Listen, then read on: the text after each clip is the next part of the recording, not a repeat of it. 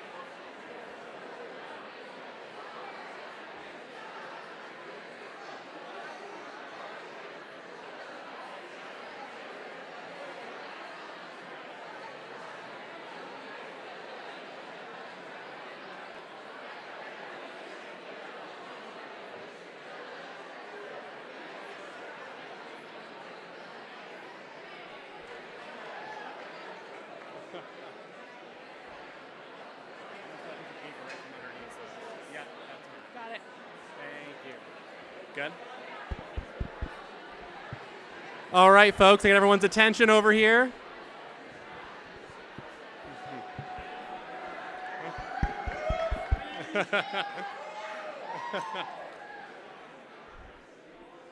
Thanks, guys. So before I turn the microphone over to our main event this evening, I just want to say a few words of thanks on behalf of Laura Gregory and myself. First, to everyone who helped make 3L Week a huge success. From trivia night to the softball tournament to today's charge to the class, Laura and I are just so incredibly grateful to those who helped us plan those events and to those who came out to celebrate what I'm sure is a bittersweet end to our law school careers. Second, I want to give even bigger thanks to the 89.7% of you who have participated in our class pledge drive so far. The Law School Foundation has been thrilled by the immense support you guys have shown as you reminisce about what has meant most to you over your time here and as you prepare to leave and embark on all kinds of legal adventures. The last day for the pledge drive is tomorrow, so if you haven't pledged yourself or if you know someone who hasn't pledged, please encourage them to do so. We are just one pledge away from beating the class of 2017. With that, I'm honored this evening to introduce our charge to the class speaker, though she needs none, as you voted overwhelmingly for her to be here to give us our final send-off today. Between teaching 1L torts to sections C and G, teaching many more of you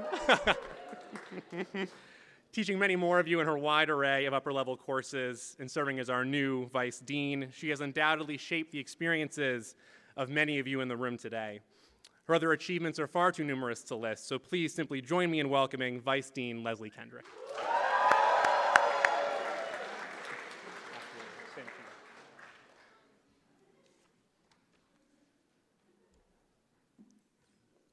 Good people of the class of 2018, hello. Thank you very much for your invitation to be here today. It means more to me than I can say. Some of you had me for torts, as we were just talking about, and you know that I like to have periodic talks about decisions facing law students, such as what classes you should take, be that evidence or law, dragons, and the law. The answer may surprise you, actually. Or whether and under what circumstances you should dress like an Easter egg. This will be our last talk for some time, until you come back as an alum, and all of your professors and I welcome you back with open arms to hear everything that you've been up to. So this one needs to last us for a while. So it's time for our talk about life and death. And that calls for a drink.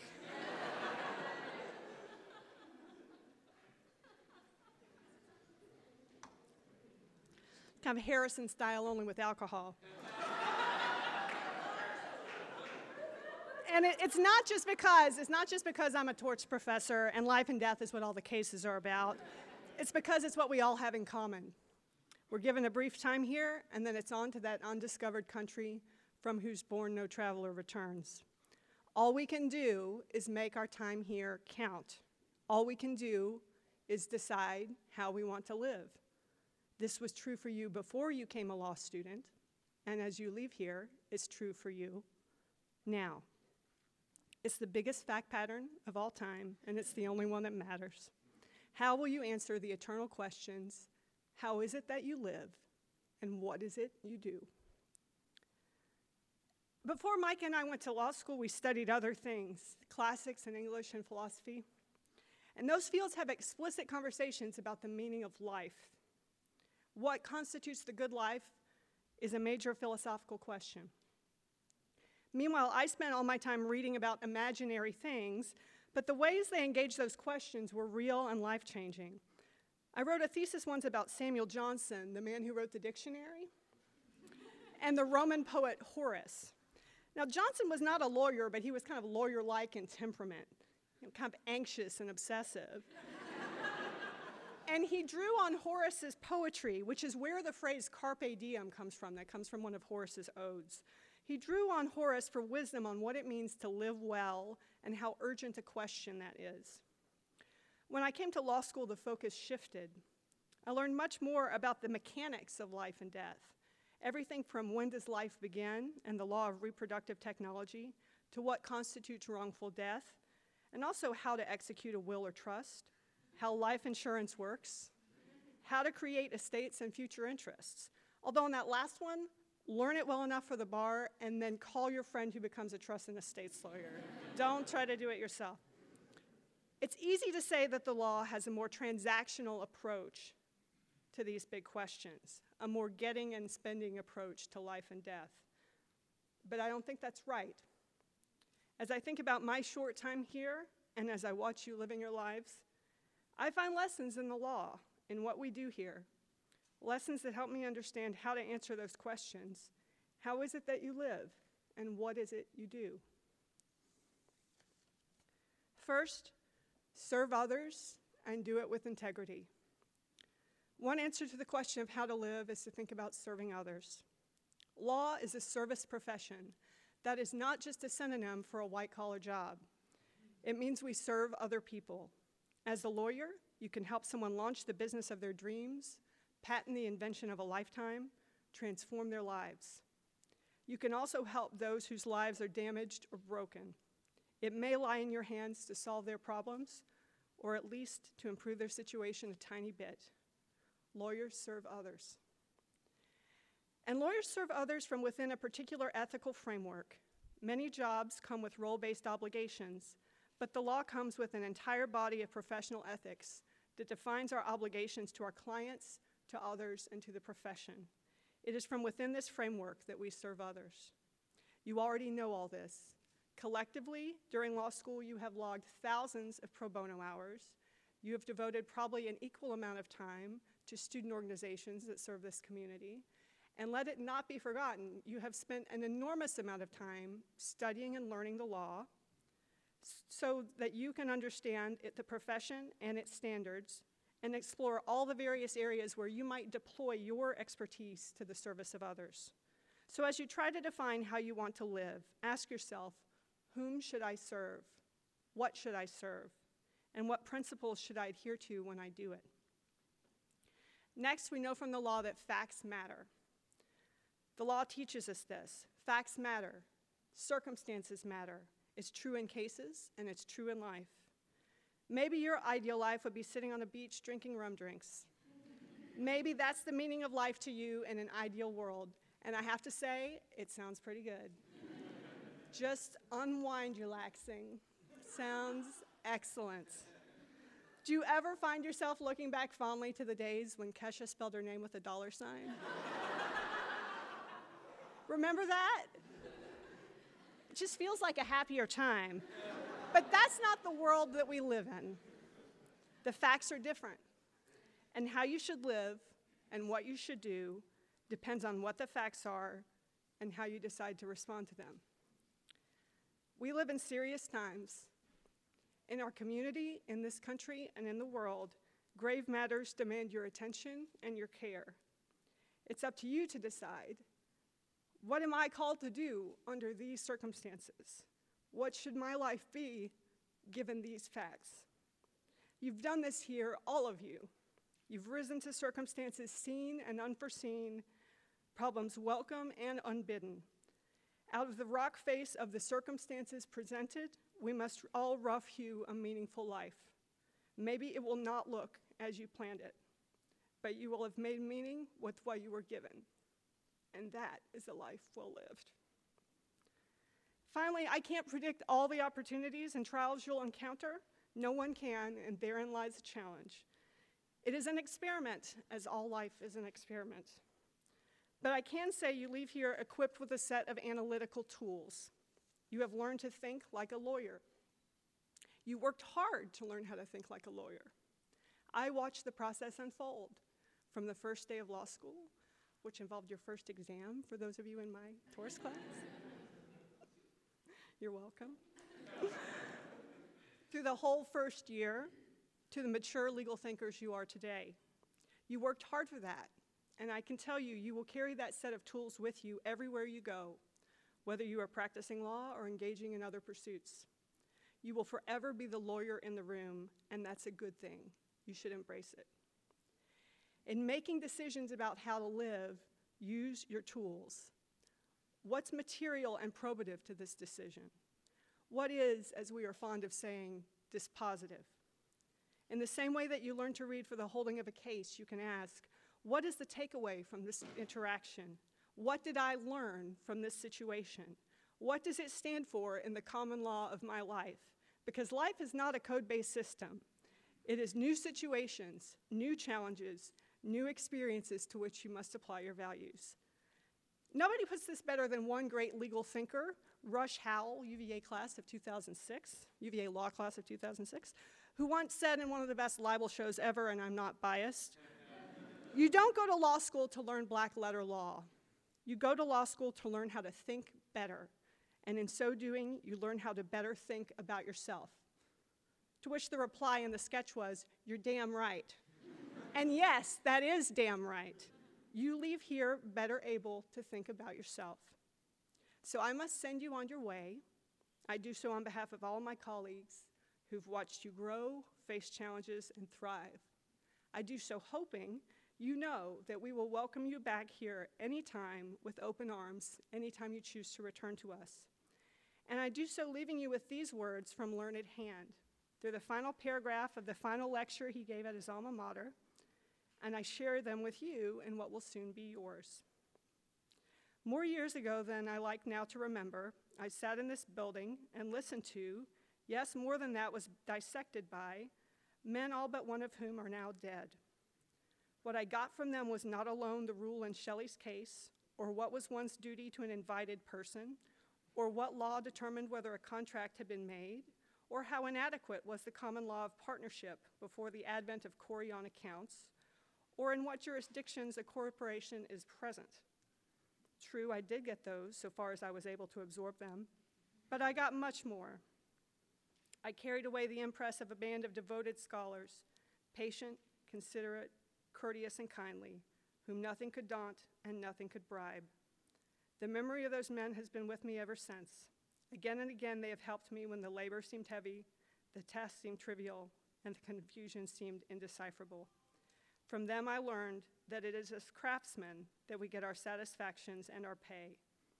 In the universe of truth, they lived by the sword. They asked no quarter of absolutes, and they gave none. Go ye and do likewise.